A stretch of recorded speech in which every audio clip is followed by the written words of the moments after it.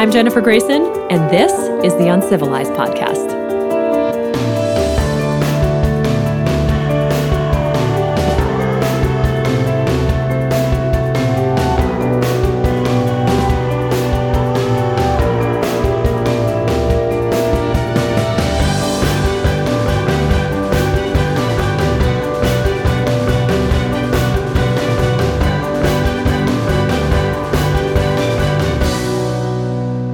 Hi, everyone. Welcome back to the Uncivilized Podcast. If you're just joining us for the first time, I'm Jennifer Grayson here in Los Angeles, helping you and also myself live a more evolutionarily aligned life.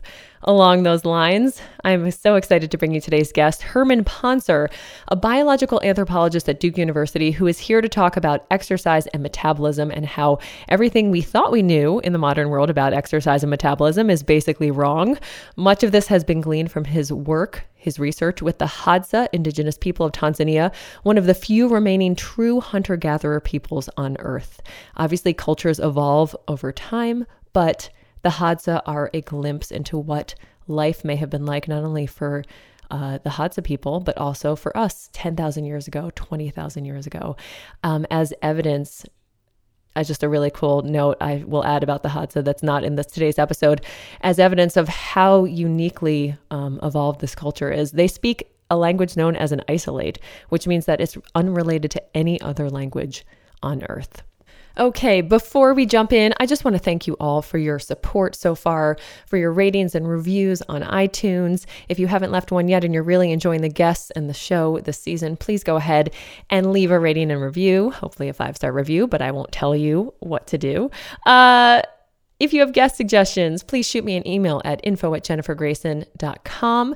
If you want to see how I'm uncivilizing in my own life and working all of this information about our evolutionary past into my modern life in Los Angeles, follow me on Instagram. That's @JenniferGrayson1. And I'll leave you with Herman Pontzer. I'll see you soon with a new episode. Herman Pontzer is an associate professor of evolutionary anthropology at Duke University.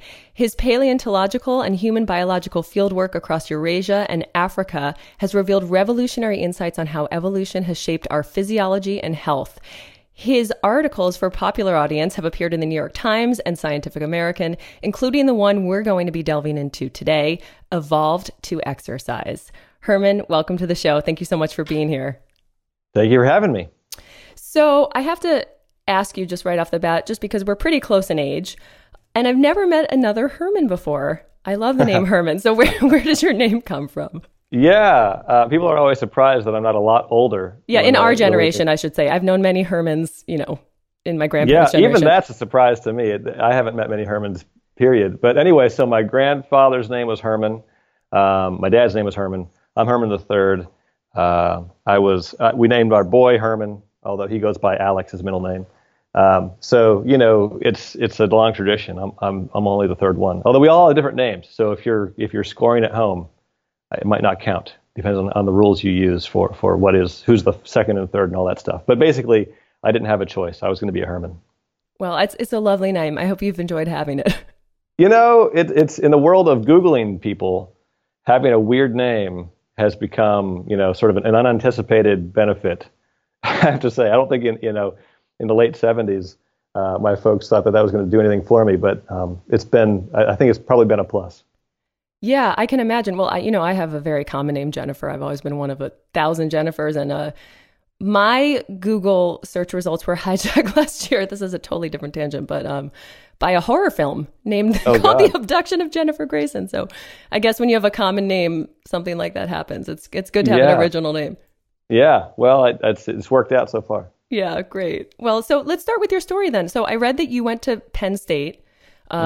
You took a class on human evolution, and that was pretty much it for you. Is that the story? Yeah, that's right. I grew up in a really small town in Pennsylvania, about an hour and a half away from Penn State. In my public high school, if you were one of the kids that decided to go to college and you had the grades for it, then you went to Penn State. It was kind of, that was sort of what you did. I only applied to one college. I applied to Penn State not having any idea what I was going to do with my career or anything like that.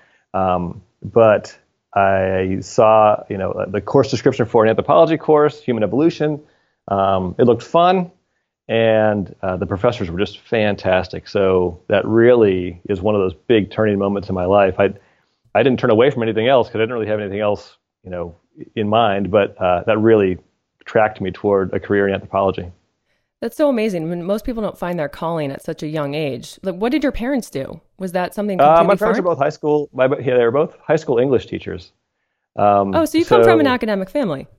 Yeah, I guess. The part of Pennsylvania I grew up in was very much a factory town. And so certainly, having parents who were not working at the factories, who had, master's degrees and were lucky enough to live a life of, ideas and literature. They were both English teachers and just loved it. I wasn't unique in that regard, but I certainly was lucky that way. Yeah, it's so interesting because I also grew up in a small town. Although it sounds like you grew up in an even smaller town. Like, how many people were in the town where you grew up? Yeah, so you can Google it. Kersey, Pennsylvania, Kercy. It's about 800 people, I think. Oh, wow. Yeah. It's too small to have its own high school. So we went to high school, down the road in St. Mary's, Pennsylvania, home of Straub beer. Which, if you're a beer drinker, if you can find a Straub and you're outside of Western Pennsylvania, good for you. That's a hard thing to find. You know what? I am a beer drinker and I've never had Straub. So. Yeah, I'm sure you haven't. And I don't want to get your hopes up, but it's a rare find. All right. I will put that on my list of things to do the next time I'm in rural Pennsylvania. So it's interesting, though, because when you grow up in a small town, and I did, you're surrounded by all this beauty. You're surrounded by a lot of nature. And yet when I was a kid, I could not wait to get out of there and go to the big city and have art and culture. And now that I'm older, I find myself like really appreciating what I came from.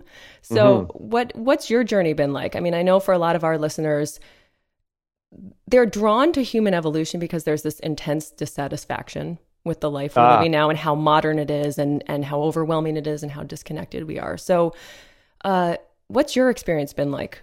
Yeah, well, I didn't have that same feeling like I needed to get out. I think, by the end of high school, I was ready to go because, high school's kind of tough for most people. But anyway, I grew up in a really small town in the middle of the woods. And, my dad, hunted. And so I hunted. And we spent a lot of time, a lot of free afternoons and free days walking outside. We didn't really call it hiking. We just would go on walks around, through the woods. And then we got into riding ATVs. So there were a lot of great trails. You could go riding trails. When I got older, I started mountain biking on them and running on them. And so I spent a lot of time outdoors, being, in the forest. And I loved it. I actually didn't have any feeling like I needed to get to the city. I was happy to leave town and kind of go out on my college adventure when it was time for that. But I didn't realize, I guess, how much I was going to leave behind and never really be able to get back to. And so I think having that background, spending a lot of time in nature, spending a lot of time, hunting and getting your own food, picking blackberries and that kind of thing, kind of grounds me and gives me a perspective that I think is useful when I think about, sort of a broader perspective on the human experience. I think it kind of broadens you beyond what you might get if you grew up in a suburb or a city. But at the same time, I haven't been able to go back and get those elements back. I think sometimes it would be fun to go back and be able to do more hunting again. I haven't hunted since I left, I left Kersey. So we fish a little bit now. We still do a lot of hiking. But yeah, you do leave a lot of it behind, and it's been a great background. But I'm not sure how much you can always ever get back, Yeah. Although you've certainly had some amazing experiences. And I guess, could you say that you've hunted in your work with the Hadza in Tanzania? Or you went along with them? Yeah, I wouldn't say that. I'll say this, that the first time, so from hunting as a kid, it has almost no romance to me at all. I think that people who sort of rediscovered as adults, when I talk to people about this who are kind of, getting back into it, or maybe they grew up in a city or a suburb, but they never had a chance when they were kids. And so they want to discover hunting and fishing and living off the land kind of stuff. I think that's great. But I think sometimes there's a romance there for it because it's new to them. that I think is probably gone for me. Because, hunting deer in Pennsylvania means a lot of very cold hours and days, freezing yourself to, and long walks and lots of sitting and being quiet. And when you're 12 years old and a skinny kid, freezing your butt off for a day, and not talking at all, isn't that much fun, to be honest with you. Right. So, I kind of look back at it now and think, oh, that was nice. But, I would like to hunt again because I would like to have that connection to my, I think it would be a fun thing to do. I'd like to have that connection to my food. And I missed that part of it. Sorry. So, and I got off track a bit, but when I go hunting with the Hadza, it's a lot of walking, man. It's a lot of walking and a lot of waiting and a lot of hours that you get nothing. And that's just the way hunting is. Yeah, well, tell me more about that, because you mentioned this romantic ideal, and I think that's so perfect to talk about, because I think a lot of people romanticize, especially now, our life is so filled with just sitting in front of a computer and technology. People romanticize this idea of what it would be like to live as a hunter-gatherer, and you've seen it up close. Yeah. So can you tell us what it is like? Maybe not to dispel some of that romanticism, but maybe just to give us a realistic picture of what it's like. Yeah.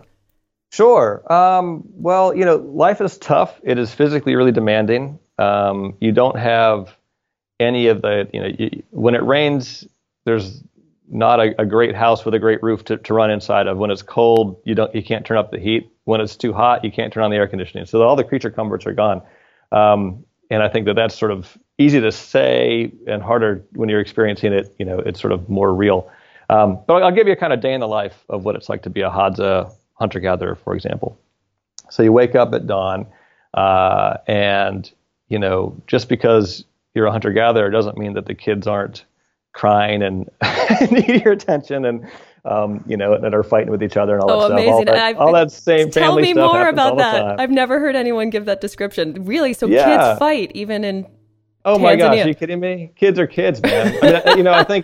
I think you spend the first few days, in any new culture, but certainly the first few days of the Hadza camp, noticing all the differences, and then you sort of notice all the similarities, right? So, once the differences kind of fade a little bit, you're like, oh, it's really just like home. Kids are running around, causing trouble, annoying each other, fighting about stuff, all the stuff little kids do. The parents are groggy in the morning because the kids were, didn't let them sleep enough last night, and so you kind of start hilarious. Your day. And, even though they're sharing the same hut, right? And they're close to, okay. They live they're in doing the same houses. stuff. That's amazing. Yeah, completely, man. They live in these grass houses, and sometimes they sleep outside the house on the ground. And they always sleep on the ground. They don't build beds. They sleep on skins and blankets that they put on the ground, whether that's in their house or not. And the kids are right there next to them sleeping too. They're all kind of they're co-sleeping, which is a pretty typical thing to do cross-culturally. But if you've ever spent the night, with a kid in your bed, that it's actually a little bit hard to sleep very well, because they're like rolling over and punching you in the face and kicking you in the belly and all that kind of stuff. So, you have two kids, I should say, for our listeners. Yeah, I've got two little kids. So firsthand. I'm not just speculating. This is experience. And if anybody out there knows, maybe I'm doing it wrong. So I'm happy to take advice on that one. But anyway. I actually love when my kids punch me in the face. I kind of don't mind it. See, there you go. Some people are just easier with it than others, I guess.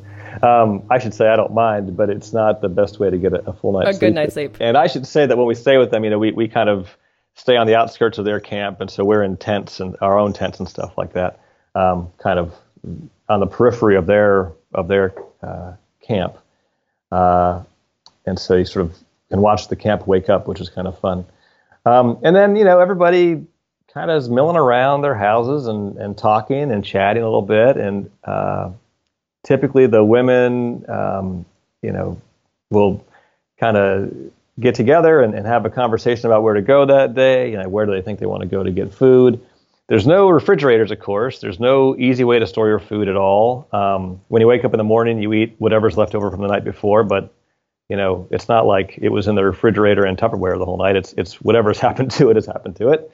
And but it's you eat it because it's breakfast. And then women typically will go off in a group. Maybe 6:30 or 7 o'clock. It gets light around 6, so by 7 o'clock, 7:30, they're off to go, in a group, usually to go forage for maybe it's berries that day, or maybe they're going to go dig for wild tubers. There's a bunch of different plant foods that they know how to get. When they look at a landscape like they live in, they don't just see a beautiful landscape. They see each individual tree as as it's the species it is and what they can use it for. So they see the world as a big market, which is kind of cool to experience. But then, they're off and they're walking for an hour or so, maybe to get to where they're going, and it's hilly and rough, and the sun's already hot because you're on the equator. Guys will go, so men hunt and women gather. It's kind of the typical, hunting and gathering division of labor. Men will hunt. They hunt with bow and arrow that they make themselves, and they'll go hunt usually individually. So occasionally they'll go off in pairs. Maybe two guys want to go off and get the kind of plant they use to make poison for their arrows, or they'll go off together. Maybe if they're going to go for honey, because men also get a lot of wild honey to bring back and to eat themselves too. And but if they're hunting, which is most days, then they go off by themselves because they hunt. They walk and walk and walk and walk and walk, and when they encounter an animal, they sort of stalk it and sneak up on it to get a close shot with their bow. And so they feel like they do a better job with that by themselves rather than in the group. And so if you're a Hadza guy, you spend the entire day out walking and walking and walking, lots of miles. And it's a lot of hungry and thirsty walking. You can grab a handful of berries on your way past a bush, that kind of thing. If you go for honey, then you can eat the honey yourself and bring the rest back to camp. But it's just a lot of walking and a lot of hot, dusty work. It's hard stuff to do. If you're a woman, maybe you're back at camp a little bit earlier by noon or so, but you've been carrying a baby on your back the whole time, and you come back to camp, you're carrying 20 pounds of wild tubers, and you'd spent the previous 2 hours digging them up with a stick out of pretty rocky ground. And you get back to camp, and there's the kids to deal with, and the food to prepare, and the firewood to gather, and water to go get, and then kind of the day wears itself out, and men are back from hunting if they went out that day, and people kind of sit around a fire and chat, catch up, and share food. All the food gets shared, I should say. And then it's nighttime, and you hear people chatting into the night. It gets dark around 6, so you don't want to be out much if you don't have to be. But you're back at camp with the fire going and having a chat, and go to bed or late at night, and it all starts again the next morning. So it's a simple way to live, and you're surrounded by a lot of friends and family, which is wonderful. You're outdoors the whole time, which is great. But it's a lot of a lot of walking, a lot of work, a lot of dust and dirt, and it's not easy. So it's a really cool culture and a wonderful lifestyle, and the Hadza are just wonderful people. But I think there's not a lot of romance there, really. It's a pretty tough way to make a living. Right. And so how long were you there? Well, have you been several times? I know you did, the major study that I want to talk about, but tell me about how many times you've gone. I've gone, I guess I've been in Hadza camps for 3 different seasons. And each one of those trips is, a month or so long, something like that. So, I haven't spent years in Hadza camps. I work with people who do, which is how we're able to do it. You can't sort of parachute in and work like, wouldn't work out that way. I work with Brian Wood, who's at UCLA now. He's a Hadza expert. He has spent, years of his life by now, altogether, working with the Hadza. And I also collaborate with Dave Reichlin a lot, who's moving to USC, so your neighborhood. And he's, Dave is like I am. We have kind of targeted questions that we come into work with the Hadza to address, but we're not there every summer or every year. Right. Well, let's talk about some of those questions, because I know that your study was that back in 2012. Yeah, well, that made so many headlines for that. That's right. The study came out in 2012. The field work for that was 2009 and 10, mostly 2010. Okay, so I mean, it basically upended everything we thought we knew about diet and exercise.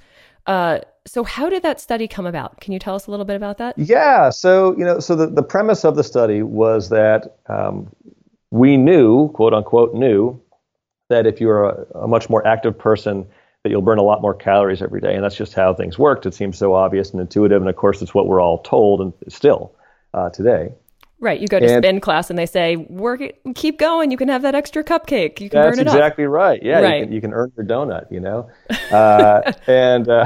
So one of the kind of pieces that goes along with that is this idea in public health that you see a lot, which is that, one of the reasons that we have issues with obesity and metabolic disease, things like diabetes, in the Western world and in the industrialized world, is that we aren't active anymore and we don't burn as many calories as we should be. And so all those extra calories that we should be burning, we would be burning if we were hunter-gatherers.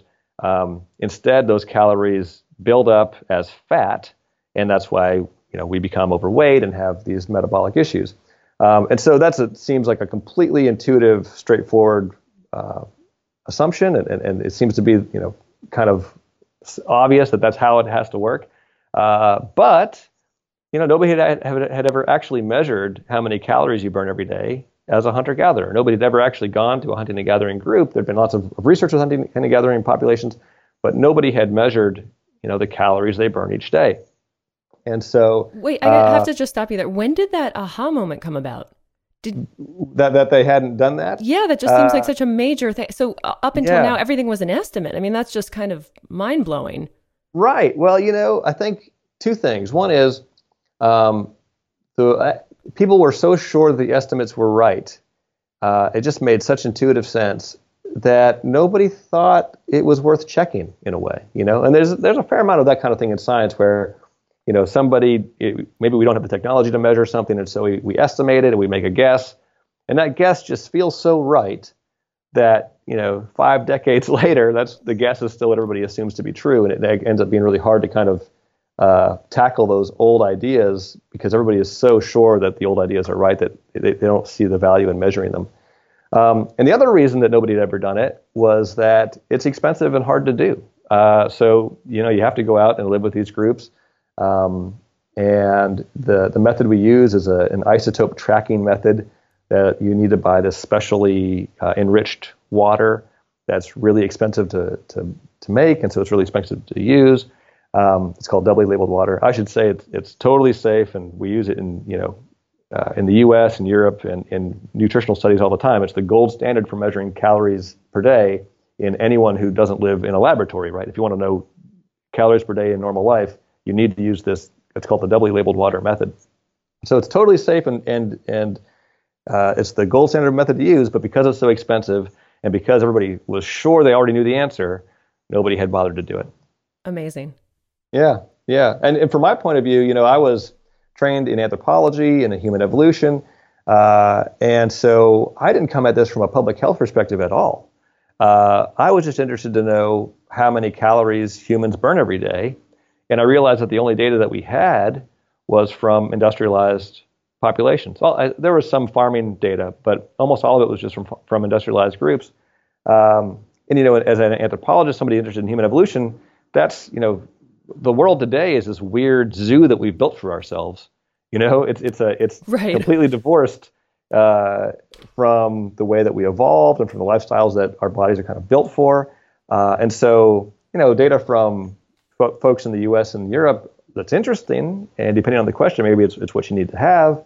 But if you want a kind of an evolutionary perspective on human physiology and energy expenditure, well, then you just know, if you have this perspective, this evolutionary perspective, you're going to have to go and see what that's like in, hunting and gathering, subsistence farming cultures, because that's where we're all from a few generations ago.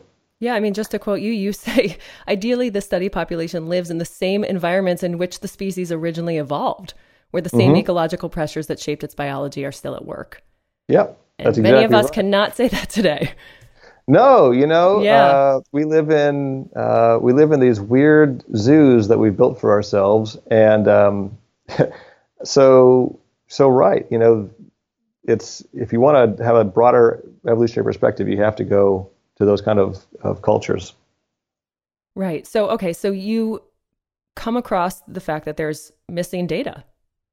That's right. And so we went out and we got the money to go out and do this work. I should say that getting the money to get this work, the National Science Foundation funded it, which was amazing. It's lovely that they did that. But it took a few rounds of proposals to get the money, because again, the reviewers, even in the science of anthropology, a lot of reviewers said, well, we don't really need to do this. We know that these, the hunter-gatherers that you're going to work with, we know they're super active. We know they're going to burn lots of calories. What are we really going to learn here? And so we went and did the work, and we measured energy expenditures in 30 adult Hadza men and women who were gracious enough to be part of the study, and we were totally shocked because we expected really high daily energy expenditures in these guys. We expected them to be burning 3,000 or 4,000 calories a day. Turns out not at all. They burn the same number of calories every day as folks in the U.S. and Europe and every other industrialized country that we can get data from. And so even though they're way more active than you and I are, they get as much activity in a day as you and I get in a week, as a typical American gets in a week. Even so, they only burn as many calories as you and I do.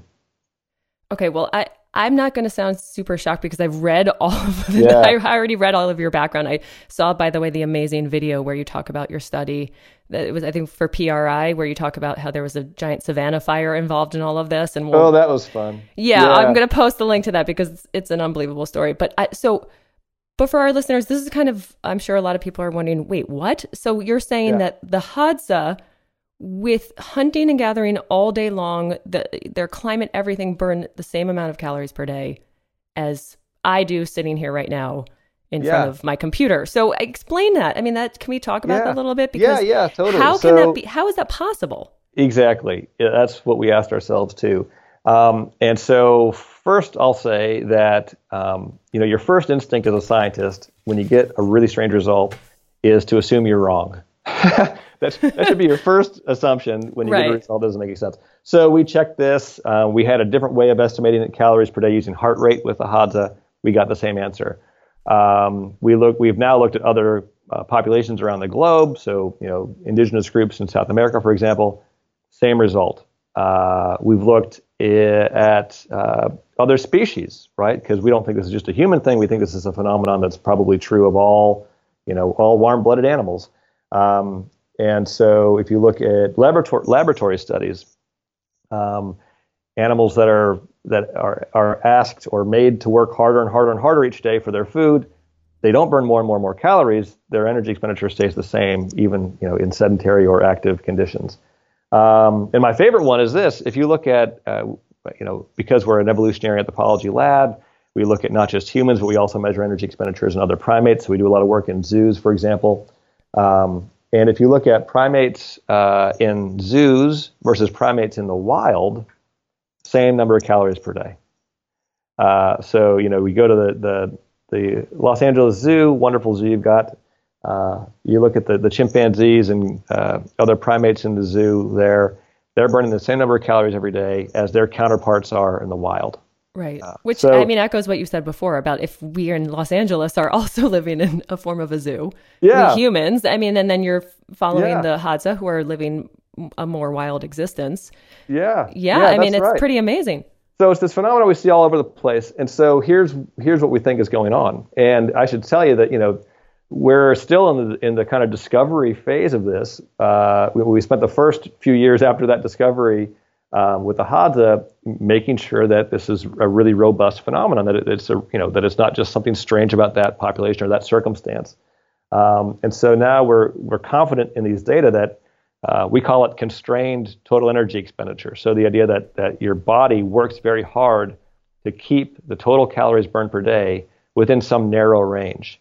And that seems to be true for humans as well as other species.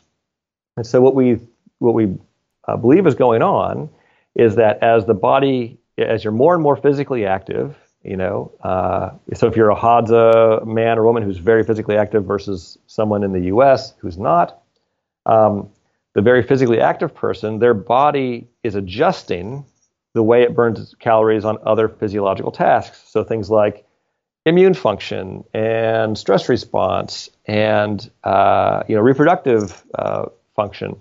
All of those functions get suppressed a bit, and it makes room for all of this physical activity, so that at the end of the day, when you add it all up, it's still the same number of calories as it would be for someone who's much more sedentary, and their body kind of has the luxury to spend more energy on things like immune function and reproduction and stress response. Right. And I almost have to flip that a little bit or think about that differently, because I know you're talking about that their immune system function maybe is suppressed, but isn't that what the human norm is? I mean, aren't we talking about the fact that our immune system function is elevated? And maybe, is it possible that the reproductive problems in the modern world, so many women having trouble getting pregnant, I mean, maybe that's an abnormal state. The implications are seemingly endless. Yeah, no, that's a really important point, and I'm glad you brought it up. So that's right. So the physically active condition is the normal condition. That's right. What humans are built to do. The sedentary condition is not the normal condition, but our bodies kind of, the way to think about it perhaps is that your body kind of sees this opportunity, right? Oh, look, we have all these extra calories we can burn because we're not at our limit yet. And so you crank up, all these physiological tasks that you wouldn't otherwise do. And you're absolutely right. I think that's one of the reasons that sedentary lifestyles lead to so many health problems, and conversely, why exercise is so good for us. So to take immune system, for example, one of the big causes of heart disease and other metabolic disease, the kinds of diseases that we're likely to get sick from here in the U.S., one of the main causes of that is inflammation. Well, what's inflammation? Inflammation is an innate, nonspecific immune response to any kind of pathogen invasion. And so it's sort of your body's first response. It's your body's sort of knee-jerk reaction to an assault, right? Well, if you think about it that way, then the inflammation basically is chronic high levels of inflammation are basically an overreaction of your immune system. We're reacting too readily, too quickly to these perceived insults. And so you do that all the time, and eventually you get all the problems that come with it, hardened arteries and that kind of stuff. Reproductive system, I'm not sure that being sedentary necessarily is a cause of women who have a hard time getting pregnant. That's actually not an area I know very well, so I'll be agnostic about that. But what I can tell you is that people who are more physically active, we call them chronic exercisers in the public health world, they have lower testosterone levels, lower estrogen levels, lower progesterone levels than people who are sedentary. If you go to the Hadza, for example, men have half the testosterone levels as men do in the U.S. And we know that really high reproductive hormone levels, if it's estrogen for women or if it's testosterone for men, seem to be related to rates of reproductive cancers, right? So, we've known for a long time in the public health literature that regular exercise, is one of the best things you can do if you want to reduce your risk of ovarian cancer and breast cancer and prostate cancer for men, these reproductive system cancers. And I think that's the mechanism, I think, is that exercise helps to suppress sort of overproduction of these reproductive hormones. Yeah, it's so fascinating. So, I mean, just to kind of summarize, the takeaway is that the exercise doesn't necessarily affect weight loss, but it does affect every other system in the body. Is that a fair takeaway? Yeah, that's right. And that's, what I like to say is that exercise and diet are two different tools that have two different jobs, right? You should watch your diet if you want to watch your weight. That's the easiest way to manage your weight is through your diet. For everything else, for heart health, for healthy aging, for keeping your brain sharp, you want to focus on exercise for that. So exercise is great for everything except weight. It turns out to not be a great way to manage your weight. Diet is the way to attack that. But they're both important. And, what I think often when people talk about diet and exercise, I think they talk about them as sort of interchangeable, right? So, I hate to watch what I eat, but I'm going to exercise and that's going to be fine. I hate to exercise, but if I watch what I eat, I'll be okay. And that really misses the picture here. You need to do both if you want to really keep yourself healthy and aging well. Right. And obviously I'm, radically oversimplifying here. And unfortunately, that's kind of what happens in the media too. And so I just have to ask you, after this whole study came out, because we're so diet and weight obsessed in the Western world, were you worried that the takeaway was going to be, well, I guess I don't have to work out now. I burn the same amount of calories as a Hadza hunter-gatherer. Yeah, that's exactly right. And in fact, has that been the backlash? That is the backlash. We published a Hadza study saying, look, no matter how active you are, your body will eventually adjust. And by the way, I want to say one thing. It isn't that your body adjusts day to day. So if you run a marathon today and you didn't yesterday, you're going to burn more calories today, right? The adjustment isn't that fast. We're talking more about sort of your calorie expenditure, averaged over a week is sort of how your body thinks about it, not day to day. So there's fluctuations day to day. And the adjustment isn't immediate. So if you start an exercise program tomorrow, you're going to burn more calories for a while, for a couple of months actually, until your body adjusts to that new level of exercise. So I just wanted to be clear about that. We're not saying that your body burns exactly the same number of calories every day, no matter what you do. It fluctuates day to day. Your sort of week-long average is what your body seems to be worried about. But that's right. So when we showed data saying that no matter how active you are, your body's going to work to burn the same number of calories, the implication for obesity then is that diet is more important in terms of the societal levels of obesity than exercise is, because if obesity is fundamentally about taking more calories in than you're burning off, well, if the burning off side of that equation is kind of stuck, well, then the problem is in how many calories you're taking in. And that's what we said in the papers, and that's how we presented the work. And we were careful to say in those papers, and careful to say whenever we talked to journalists about this, because there were a lot of media interest, that this doesn't mean you don't exercise. Exercise is still really important. Right. But of course, I think that you're right, that the media wants to oversimplify, and there's reasons for that. It's hard to get nuanced arguments across when you only have 500 words, and I get that. But the takeaway, I think, for shock value as much as anything in some cases, was, you don't need to exercise anymore because it's not going to help you with weight loss or with weight management, and that's not what we said at all. But anyway, the most recent Scientific American article looking at how important exercise is, sort of a response to those critics, I think. That's what I was going to ask you, because it seemed almost like a follow-up, to say, okay, well, obesity in the modern world may not be directly tied to our lack of activity, but here's why exercise is pivotal. And so you're right. Unlike our ape cousins, we have evolved a dependency on physical activity. We must move to survive. So I'll put the question in your words. What is ape idleness? What did your findings tell you about human evolution? Right. So if we look at our closest relatives, the apes, where we kind of came from in the deep past, all the apes, chimpanzees, gorillas, orangutans, bonobos, they're lazy. Right? If they wore their Fitbits, they would never get 5,000 steps a day. Humans get sick if we don't get our 10,000 steps or more a day.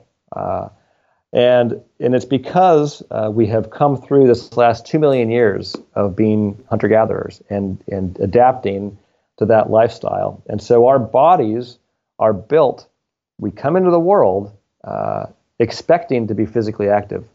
And if we're not, it's like taking away an essential piece of our lifestyle, and it makes us sick. It doesn't make the apes sick. An ape in the zoo, a chimpanzee in a zoo, might have 10% body fat, if that much. They stay lean and they stay healthy even if they're pretty sedentary. Not us, right? We need it. And we need it because we have come through this evolutionary history of having it in our lives every day. So what happened in our evolutionary history? When did we diverge from our lazy ape ancestors? That's right. So humans diverged from the other apes about 7 million years ago. So there's this population in Africa that basically splits, and one of those populations becomes the ancestors of chimps and bonobos today. So they're our closest living relatives. And the other population ends up being the ancestors of us. So that's 7 million years ago or so. And for 5 million years after that, we're still living a pretty ape-like existence. Those early ancestors of ours are bipedal, so they're walking on two legs instead of four. But they're basically very ape-like in terms of their diet and their way of life. And then around 2 million years ago, we see a really big behavioral change. And so we see a shift away from an ape-like lifestyle and toward a lifestyle that has more meat in the diet, is probably more active because there's a lot more plant food on the landscape than there is animal food. And so if you want to start hunting more or eating more meat in your diet, you're going to have to go further for it, so you get more activity. And we see evidence of sharing, right? So we see, cut marks from stone tools on big animals as big as a zebra, for example. And that all starts around 2 million years ago. So what we're seeing then, you put those together, some hunting, more activity, sharing, you're seeing the beginnings of a hunting and gathering lifestyle. And that is, we see changes in the teeth that reflect that, smaller teeth. We see some increases in brain size, which we think kind of go along with this more sophisticated way of getting your food and making a living. And we call those, the fossil species that go along with these behavioral changes, we call those the genus Homo. So those are the beginnings of our genus, our species group, right? So we're Homo sapiens. We don't show up till much later. But 2 million years ago is when we first see fossil ancestors that look enough like us and behave enough like us that we sort of crossed that threshold from ape-like to more human-like. So go ahead. Yeah, I was just going to say, so from a DNA standpoint, I mean, we are still very much that early human in terms of expecting to, go across the landscape for long distances, tracking prey. That's right. Yeah. Yeah. So, that's 2 million years ago or more that we make that behavioral shift. And of course, like everything else in evolution, doesn't happen all at once. It kind of happens slowly. But there's no going back. And you just see, brain size just increases from 2 million years till today. Sophistication, stone tool sophistication and other, material cultural sophistication just keeps on increasing, from 2 million years ago through today. And we figure out how to, use fire about 1 million years ago or so. We get really good at following animals and seasonally, taking down different game depending on, when they're migrating through our territory, for example. So all these really sophisticated things that we do, working together, getting this diet that's really high in calories because, we're targeting the richest foods, but all the while being incredibly physically active to make it all work because we're instead of covering maybe a couple kilometers a day like a chimpanzee might do. Now these fossil ancestors over the last 2 million years, the norm would be more like 10 or 20 kilometers a day, right? And so when humans evolve, Homo sapiens evolves around 300,000 years ago, we are just one more twig out of this branch of hunting and gathering species that, we come from hunting and gathering stock. That's what we're built to do. And like any species that's sort of adapted to its environment and adapted to its way of life, we're adapted to be physically active, just like we've been forever. So what's happening to us now then as a species? From an evolutionary perspective, the vast majority of humans not only no longer hunter-gatherer, but we don't even take those 10,000 steps a day. We don't eat food that resembles anything most humans ate for most of human history. I mean, are we devolving? What's happening? Well, what do you think is going to happen? What do I think is going to happen? So I think, all of what's happening today, and by today we can even say since industrialization, for example. So since sedentary lifestyles and cities and modern conveniences, all of it's happening so fast that an evolutionary perspective on what it's doing to us is almost the wrong time frame, right? Things are happening so fast that we aren't going to adjust to them through evolution. Instead, we get sick, right? It's happening too fast for us to adjust to them by changing the way our bodies are built. Instead, we have these ancient bodies in these very new landscapes, and we get sick, and so this is a whole area of public health. In fact, a lot of public health these days and I'm glad to see it, is more and more, based in this idea that modern lifestyles are so radically different than the lifestyles that we evolved in, that a lot of those differences make us sick.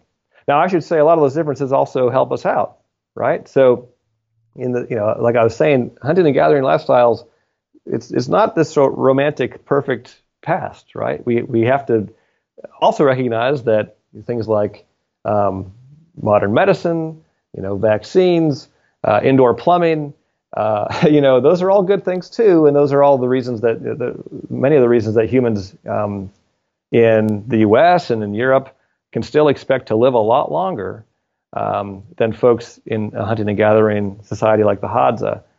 Certainly, our kids survive a lot better because infectious disease doesn't kill kids in the U.S. at the same kind of terrifying rate that it does in these indigenous cultures. But we want to take those good advances, and we want to sort of also not forget the good pieces of diet and lifestyle and activity that'll keep us healthy, especially in our adult years. All right. So that leads me to the last question then, or second to last question. How can we live a more evolutionarily informed life? What do you do? What was your routine before we got on the phone today? Yeah. Oh, yeah. This is a great example of, how well do I practice what I preach? I'm not sure we want to get into that. No, we do. I love to exercise. I like to run. I really like to climb, although I haven't got it. I find a hard time getting time to do that these days. But, I think that, I know that if we can be more physically active, if we can get outside more, if we can, eat unprocessed foods and watch how much of them we eat, I'm confident that we're going to live healthier, longer lives. And that is evidence from all sorts of work. That's the kind of work that we do with the Hadza and other indigenous groups. That's from work that people have done in public health in the U.S. for a long time now.